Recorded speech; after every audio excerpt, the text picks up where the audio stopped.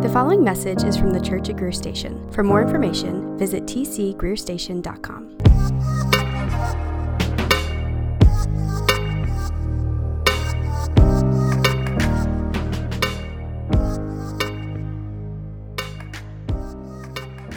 Now, let me start with a question. When was the last time you felt wonder? When was the last time you felt wonder? When was the last time that you had an encounter with something that was so surprising and so beautiful that it made you forget about yourself for just a second and left you standing in kind of a speechless awe? A few weeks ago at my dinner table, my 5-year-old was telling a story to Emily and I. It was a story that involves potty humor, so I will not relay this story to you in this format. But it was one of those stories that it kind of builds and builds until you reach a very unexpected punchline. And it's kind of a gotcha moment to the hearer. It's again, a little bit gross. But you know how sometimes when a child is telling a joke, sometimes they stumble through it and they kind of forget key details. Then they have to kind of spin back and then you kind of lose the impact of the story because for whatever reason, there was magic in the air that night. Nate was on fire. He was telling the story exactly as it ought to be told. But this time, I mean, he was absolutely crushing it. He was locked in. His voice was just right. His eye contact was just right. His posture, his delivery, the pace with which he told the story, all of it was perfect.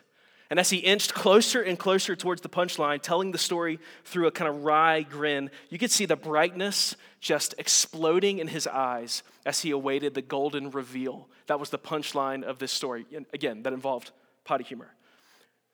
But I remember thinking, sitting in that moment, like, man, I would not trade this moment for anything. Because 5 years ago, this person did not exist. 5 years ago, this person wasn't even a thing. And yet here we are at this dinner table. He was brimming over with joy, telling this goofy little story. And I remember thinking that this person is a little miracle, and God allowed him to be here with me and to be with my wife in that moment. And it was truly a moment that was wonderful, full of wonder at just how perfect and brilliant it all was. And just for like a brief glimpse second, I just found myself like filled with a joyous kind of wonder at the miracle that was that dinner table conversation. Have you ever felt wonder before? Have you ever experienced anything like that for just a slice of a sliver of a second? You're like, man, this means something. Now, as we've already said several times, tonight is the first Sunday at Advent, which means we are almost at Christmas. Advent is about building anticipation to Christmas morning when we celebrate that Christ arrived. And Andy Williams tells us, rightfully so, that this is the most wonderful time of the year, right? The most wonder-full, with 2 L's, time of the year. This is the time of the year where we get slivers and glimpses of that wonder that is the incarnation. The air is different this time of the year. The room is different whenever you sing Christmas music. When your house is filled with the smell of cinnamon and balsam fir candles, it's just different, right? And so it's fitting for what Christmas celebrates, the central wonder of human history, when God sent his son Jesus to take on flesh, to become a man, an event we call the incarnation. Moments ago, we sang what is undoubtedly the goat of Christmas/Advent hymns, Come Thou Long Expected Jesus. And the third verse, I'm going to have it on the screen. It says this, speaking of Christ, come to earth to taste our sadness, he whose glories knew no end. By his life, he brings us gladness, our Redeemer, Shepherd, Friend. Leaving riches without number, born within a cattle stall, this, the everlasting wonder, Christ was born, the Lord of all. The everlasting wonder, Christ, the one by whom and for whom all things were created, was born. What a mystery this story is. The mystery of how it all works, how the logic sort of pieces together. God becomes man, how those two things can actually operate and cooperate. It's a mystery. The mystery of why God would choose to do this. Why did this one, the one whose glories knew no end, why would he choose to come taste our sadness, to take on flesh and blood, to die? In 1 Timothy 3:16, Paul describes the gospel story, beginning with the incarnation, as the mystery of godliness. But Paul and the hymn writer aren't just saying that these things are wonderful and mysterious in a this is difficult to wrap our brains around kind of way. What they're saying is that this event is truly wonderful. It's so full of wonder that it fills us with awe and delight and just kind of fixes our gaze on the kind of God that would dream this sort of thing up. And so beginning today and for the next 5 Sundays, we're going to revel in the everlasting wonder. We're going to look at the amazing truth of what God has done for us through and in the incarnation and wonder at this everlasting wonder, a wonder that will remain wonderful generation after generation after generation. We will never tap this thing out or grow weary or exhaust the story of God becoming man in Christ. And so this evening, we're starting in a little bit of an unexpected place, Psalm 8, which was just read. By the way, we will also be in Hebrews chapter 2. If you want to flip to Hebrews 2 and keep your finger there, we'll turn there in just a moment. It's fitting that if we're going to talk about God becoming man, that we would take a moment to actually talk about what does it mean to be a man? What does it mean to be human? First, establish what does it mean to be created in God's image? To sort of look at these questions and wrestle through that. And we're going to do that from Psalm 8.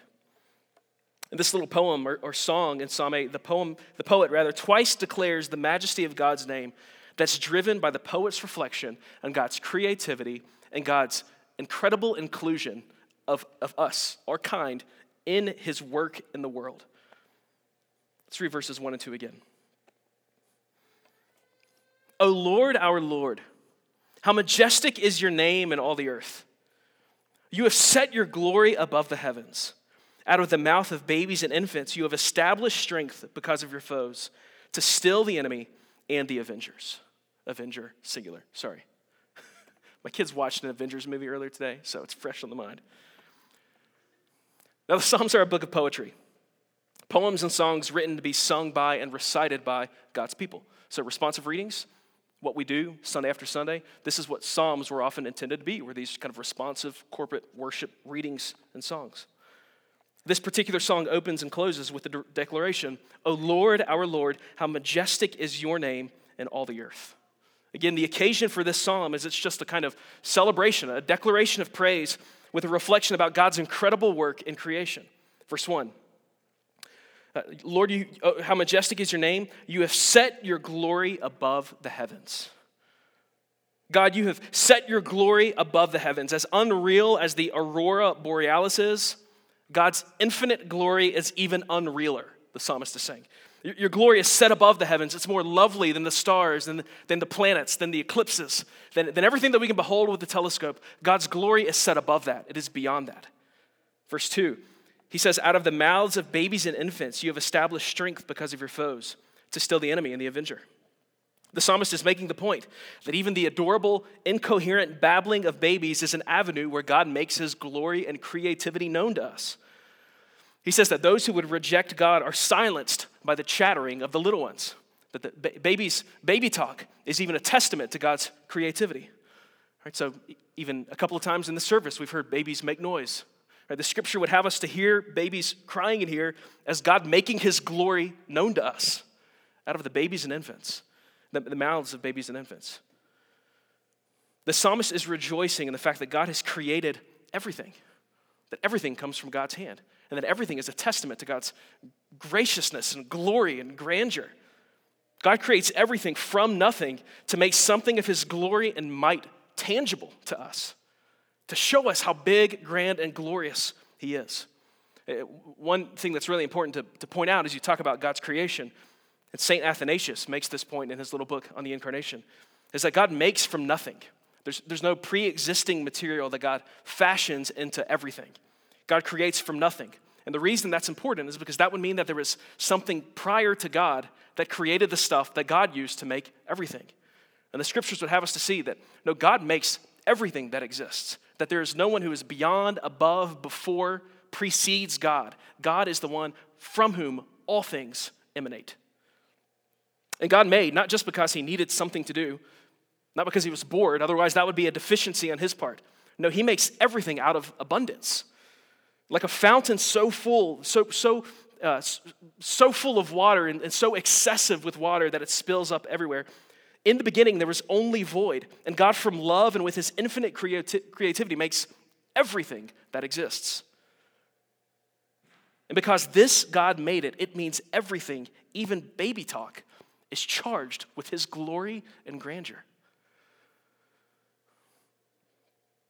You know that feeling of a kind of smallness that comes from being in front of something astronomical and like soul achingly sublime? Just something so beautiful, it takes your breath away. A few months back, my family went to Dollywood.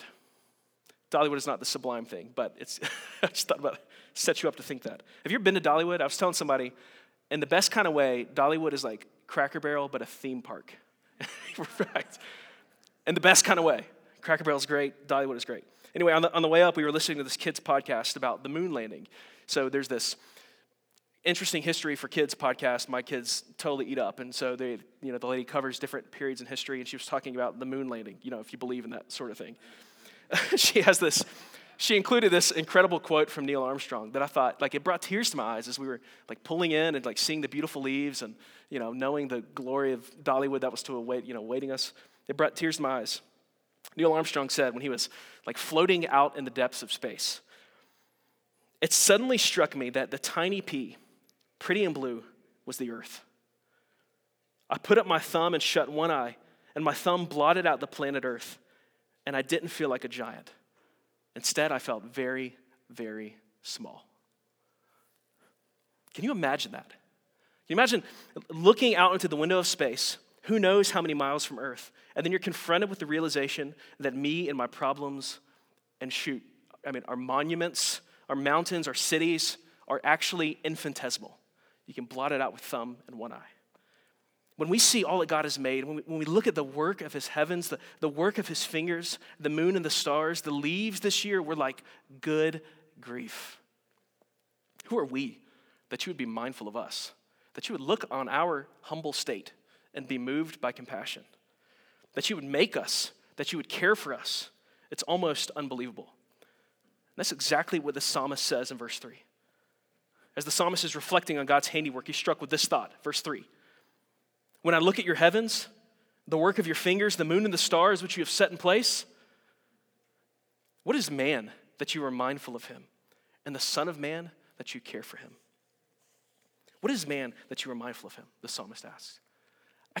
The psalmist says, when I look up and consider these things, I can almost not even believe that there's a God who is behind us, who creates us, and creates us in the manner that he does create us. Verse 5. He says, "Yet you have made man a little lower than the heavenly beings, crowned him with glory and honor. You have given him dominion over the works of your hands. You have put all things under his feet, all sheep and oxen, and also the beasts of the field, the birds of the heavens and the fish of the sea, whatever passes along the paths of the sea. What is man that you are mindful of us? And yet you are mindful of us, and you have made us," verse 5, "a little lower than the heavenly beings." Now, there's a little bit of mystery as to what exactly the psalmist means here.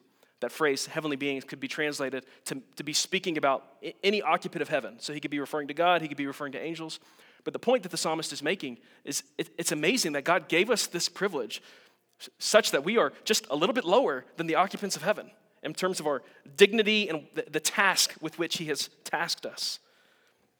The scriptures teach this important concept that all humans are created in God's image. That God stamped us with a kind of uniqueness that doesn't belong to any other aspect of creation. Verse 5, it says, you have made man a little lower than the heavenly beings, and what? Crowned him with glory and honor. Listen to that. We have been crowned as a species with glory and honor.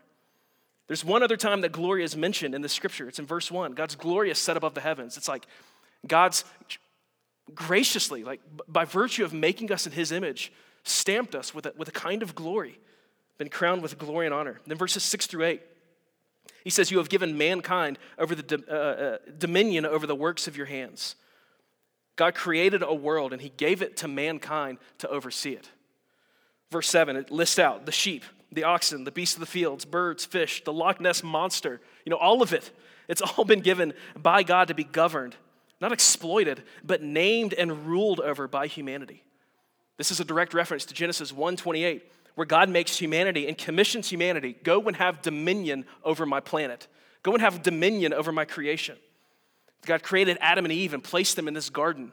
And Adam and Eve are tasked with expanding the boundaries of the garden, of taking the goodness of Eden and sending it elsewhere. to make music, to create art, to take sweet potatoes and boil them and mash them down and then mix brown sugar and pecans with it and mix it in a little paste and you put it on top of it and you bake it for a couple hours and you eat it 7 times on Thanksgiving weekend. That's part of what it means to be created in God's image. This kind of creativity and this ability that God has given us to take his creation, his good creation, and make it great. And it results in verse 9, the psalm, ending once again on God's majesty. After reflecting on the majesty of God's creation, the majesty of God's incredible regard for the specks and the peons that we feel ourselves to be, he concludes by saying, O Lord, our Lord, majestic is your name in all the earth. So God creates everything. God crafts together mankind, and this psalm gives us a glimpse into a few insights as to what it means to be human. The first insight is this: we have dignity. You and I, every soul in this room, every soul in this building, every soul on this planet has dignity. We are loved and fashioned by God uniquely. I wonder if this is one of those things that on the one hand we hear so often, it's totally lost its power, but on the other hand, we have so given ourselves over to dehumanizing thinking that we haven't even begun to consider how beautiful this really is. I was listening to an interview not that long ago with a lady named Nancy Pearcey, apologist and teacher theologian, on her book, Love Thy Body. And she was talking about what it means to be human. And she referenced a well-known MIT scientist who says that human beings are, quote, big bags of skin full of biomolecules operating by the laws of physics and chemistry. This MIT scientist says that we are essentially meat sacks that are zapped with a sort of electricity for a few decades before we're reduced to compost. And it's like, consider what the Bible actually says about us, about you and I. We are crowned with glory and honor. Imagine a glorious God that makes from his glory and love. All that he makes has some measure of his thumbprint on it, right? So it is the case for us that we are created in his image. We are given a kind of dignity by virtue of being God's image bearers. That is unique to us amongst everything. It's worth mentioning here the world-changing teaching of the Bible. It's incredibly democratic. Man and woman, rich and poor, high class, low class, all skin color. We are crowned with glory and honor. We share in the glorious nature of God himself and possess a dignity that nothing else can lay claim to. This summer I was teaching, when I was on sabbatical, I taught a group of elementary and middle school age boys at Camp McCall. So I had the privilege of going to Camp McCall and teaching them for a couple of nights.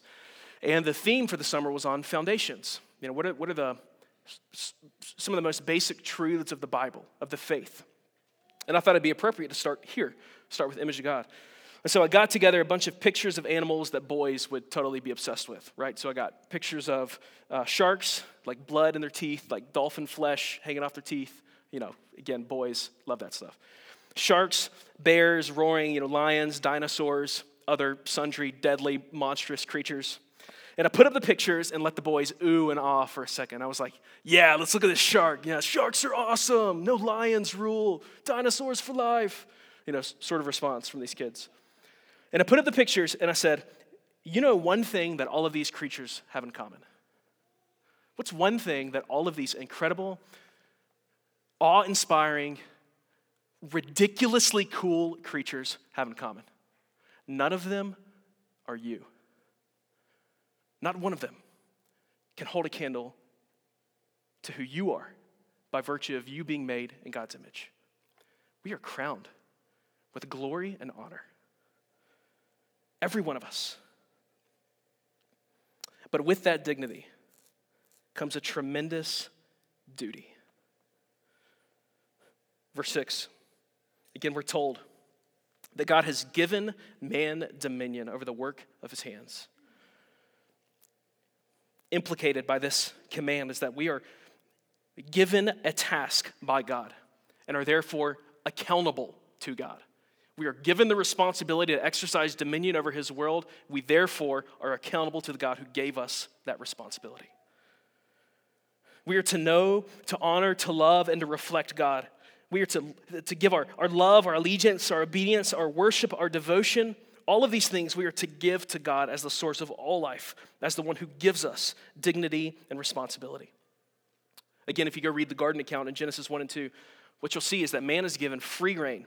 Adam and Eve are given the freedom to eat of every tree of the garden except one. They're restricted access to one tree. There is one single prohibition. And of all of the things that we could say about that, one thing that we know for sure is that what God intends for humanity to do and to be is to demonstrate love, loyalty, and allegiance to him.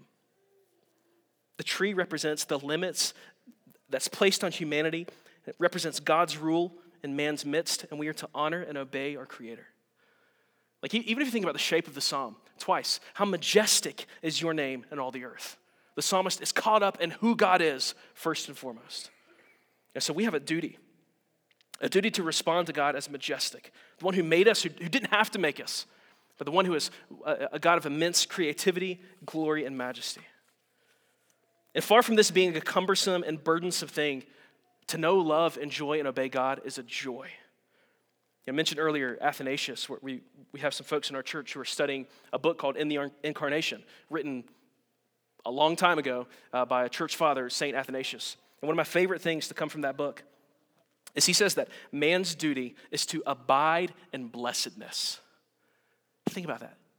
To abide in blessedness. To know, love, and enjoy, and obey God is to abide in blessedness. But when we consider all the things that we were made for, we think about that very lofty kind of claim. We are to abide in blessedness. We're to honor God, and we've been created in his image. Doesn't that really make the fall in Genesis chapter 3 a fall? It's a tragedy, isn't it? Part of what makes the fall so tragic and the bad news so bad is this. It's the fact that we were created for more than this corruption and sin and death. As Switchfoot once said, we were meant to live for so much more. And that is a deeply, deeply biblical idea. Part of what makes the fall so tragic and the bad news so bad is we chose life apart from God. We chose to be apart from him. We chose to transgress his boundaries, to break his commands, to disrupt fellowship with him. We chose that willingly. Our parents did, and we ratify their choice regularly. Again, Athanasius is helpful here. He says that if God is the source of being, then being near to him and loving him is to be fully human. It's like he's the juice that we're built to run on. So when we rebel and we distance ourselves from him, the opposite is true. To choose life apart from him is not to choose life at all. To choose sin is a kind of non-being. It's to choose to be something less than human. It's to choose mud pies when we're offered a feast at sea. And so maybe you think about that, and you think about our original design, and you wonder, did we ruin it? Is the image of God that we crown with glory and honor, that's all great on paper, but in reality, have we forfeited that? Sin has made us into what we are now. Is the image of God marred beyond repair? And this is really important. This is really important. This is where the incarnation comes in. By God becoming man, God doubles down on the good of his creation. We are creatures of immense glory made by God and for God. And Christmas, at least in part, is about God reaffirming all of that. Christ's incarnation reaffirms both our duty and dignity as humans. One pastor said, speaking of the incarnation and resurrection, he said, "It is the ultimate validation of the human body, biology, personhood, matter, and the goodness of God's creation."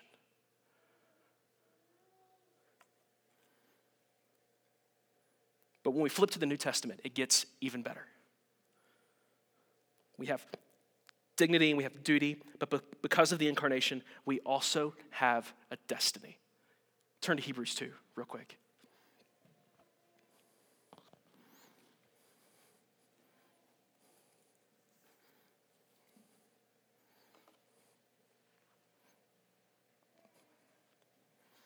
Hebrews 2, in some ways you could argue, is an extended reflection on what it means that Christ became human. And in chapter 2, tell me if any of this sounds familiar.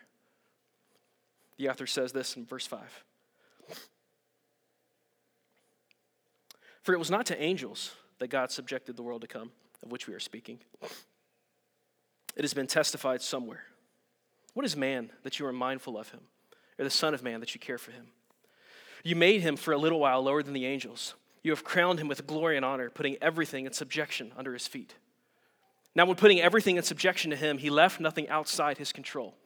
At present, we do not yet see everything in subjection to him, but we see him who for a little while was made lower than the angels, namely Jesus, crowned with glory and honor because of the suffering of death, so that by the grace of God he might taste death for everyone.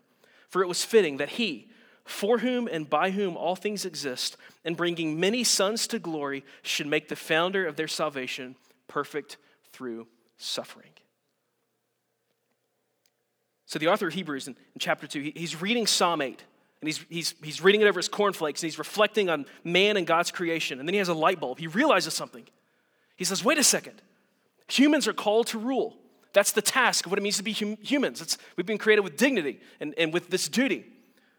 But Jesus, when he took on flesh and when he stood at the end of the Gospel of Matthew and said, all authority has been given to me, a light bulb goes off and he says, Psalm 8 actually points to what Christ would come to do to perfectly fulfill, to complete what we were always supposed to be. Because upon Jesus' death and resurrection, he was given reign over everything in ways that we couldn't even imagine. Jesus was given authority even over death itself. Verse 8, he says, everything is under Christ's feet. Everything is under control. Even as we currently await Jesus' second coming and the complete removal of sin and death, Jesus is the true and better Adam, perfectly fulfilling the duty that we've been given as a race. Jesus is the man, literally. And then I love verse 10. He almost says this in passing, that Jesus had done this in order to bring many sons to glory. You see that? It's like the author of Hebrews is saying that Jesus, through his death, perfectly fulfilled everything that Psalm 8 anticipated, and in the train of his robe, brings a restored humanity along with him. So Christ's incarnation reaffirms our duty and our dignity, but it also promises us a restoration as a race. The mud that's been cast on our species and the image of God that's been marred, Christ came to restore in us. Paul says this in 2 Corinthians 3:18. And we all, with unveiled face, beholding the glory of the Lord, are being transformed into the same image from one degree of glory to another. For this comes from the Lord, who is the Spirit. You see what he's saying is, as we look at Jesus, the perfect man, we are transformed from one degree of glory to another into the image of the perfect man, the capital M man, the man who does it the way that it was always supposed to be done. We are transformed after his likeness. I recently watched a lecture from Michael Reeves, and Michael Reeves in this lecture was talking about how we often use the word sinless to describe Jesus. Sinless is this kind of negation, this negative word.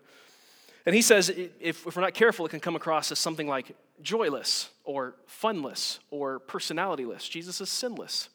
It's not really a very strong affirmation. But he says that we should think about what that entails for a second. For instance, Jesus, at every moment, was free from that feeling of regret for having done something he wished he wouldn't have done. Christ never experienced that. Jesus was free every moment of his life from the misery of selfishness. He was free from the misery of being heartless or the misery of being petty or proud. Jesus was free of those miseries. And that's what it means for Christ to be sinless. And this is what humanity should be. And as we behold Christ, and as we look on Christ, and as we rejoice in Christ, Scripture tells us that we are transformed into that same image from one degree of glory to another. That's what Jesus is working out in his people. Present tense, perfecting in us. He is unclouding all of the things that we were meant to be. But that's not all. It gets even better. Philippians 3, verses 20 through 21 will be on the screen. Paul again writes, but our citizenship is in heaven, and from it we await a Savior, the Lord Jesus Christ, who will transform our lowly body to be like his glorious body by the power that enables him to even subject all things to himself. as humans, we have a duty. Our purpose is to know, love, and enjoy God, to abide in his blessedness and rule over his creation on his behalf. We have an unparalleled dignity. We've been crowned with glory and honor, uniquely tasked as his image bearers in the world. And because of Christ's incarnation, we also have a destiny. The image of God is being restored in us. We are being made whole as we behold Christ. And we will one day be perfected inside and out. One day, even our bodies will be renewed as Christ's resurrected body was renewed. So how do we apply this as we consider the truth of these scriptures? We apply it by saying Psalm 8, verse 1. O Lord, our Lord, how majestic is your name in all the earth. How majestic is the name of Jesus. Christmas is a reaffirmation of our dignity and our duty and a promise, a picture, a guarantee of our destiny as his renewed humanity. So this Christmas, this Advent season, imagine if every time we sang about the manger or baby Jesus, we saw God's immeasurable love in making us as humans. What if every time we saw little baby Jesus in the manger, we were reminded that there is not a soul that is here that is an accident, that not one of us is purposeless, because Christ reaffirms our dignity in becoming one of us. What if every time we saw the manger of baby Jesus, we were reminded of God's commitment to remaking us as humans, to restore his image in us perfectly? What if every time we passed the nativity, we thought of our destiny with Jesus, our older brother, who is perfecting us and will one day resurrect us? This is the everlasting wonder, that Christ, the Christ was born, the Lord of all. We are the occasion for his incarnation, to unlock the glories of heaven to us. And so I wonder, maybe you're here this evening and you have never yet believed. Maybe you don't believe. I just ask you to consider this. Could you believe? Could you look on the story of the Christian faith, the nativity, the songs about baby Jesus, and see what it means and respond with belief? Could you believe that all of the ruin and that heart decay that we are all too well acquainted with, that Jesus came to undo that by his Holy Spirit in us? That Jesus issues a promise of being made new totally. In your bulletin, you'll see a couple of questions for reflection for us. Some things for us to consider this week. How does the incarnation stir within you deeper love for Jesus? I mean, and could we pray, like whenever fallow ground is here, that the Lord this season would bust it up and let us see anew the glories of Christmas, the glory of this story, the story of the incarnation? How can this give us a deeper love and a deeper heart of gratitude to the Lord Jesus? How does the incarnation give you hope? How does it give you hope? How does it restore purpose in you to see that our God became one of us? How does that reaffirm our dignity as humans? And how does that give us a hope of a new perfected heart and a new perfect, unblemished life with God? And then the last question for reflection is, how does the incarnation press you into those mundane, normal human activities of life? The stuff that 98% of our time is devoted to: working, playing, eating, and drinking. Does the incarnation have anything to say about those acts, those events? This evening, we're going to celebrate the incarnation by taking the supper. One of the amazing stories about the gospel is that the Son of Man came eating and drinking. And he invites his followers to a table, invites us to table with him. Lord Jesus gave us a meal, a physical embodied representation, a physical embodied word gave us a physical and embodied tangible ordinance to celebrate as a church family. In this meal, whenever we take this meal, we eat this bread and we're reminded of Christ's actual broken body for us. When we drink the juice, we're reminded of Jesus' actual shed blood for us. And as we take the supper, it reminds us not just of Christ's love for us and taking on flesh. It reminds us of the unity that we have in Christ. That every one of us comes and receives the same grace from the same Lord Jesus and is given the same Spirit, eats from the same bread and the same cup. In just a few moments, I'm going to pray to conclude our time. And then I'm going to walk through our communion liturgy piece. When I'm praying, the band's going to come up and start playing. When I'm praying, also two of our pastors are going to be posted up at these tables. We do have gluten-free bread available on the smaller plates. If you are gluten intolerant, you can just grab that. But for those who aren't gluten intolerant, our pastors will be breaking the bread and handing it to you. And as you take the elements, would you just return back to your seats, and I'll read Scripture, and we'll take it all together. Let's pray.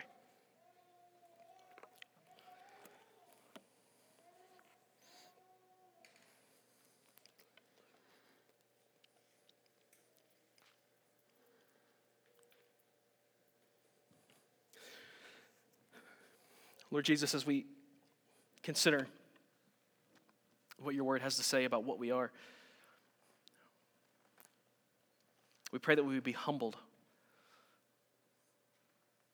That we'd be humbled by your grandeur as it is seen in your creation, and be humbled that you are mindful of us.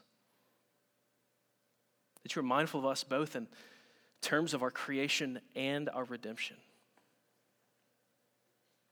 We were undeserving of being created and undeserving of being redeemed, and yet you have made us by your word, and you have remade us, are remaking us by your word.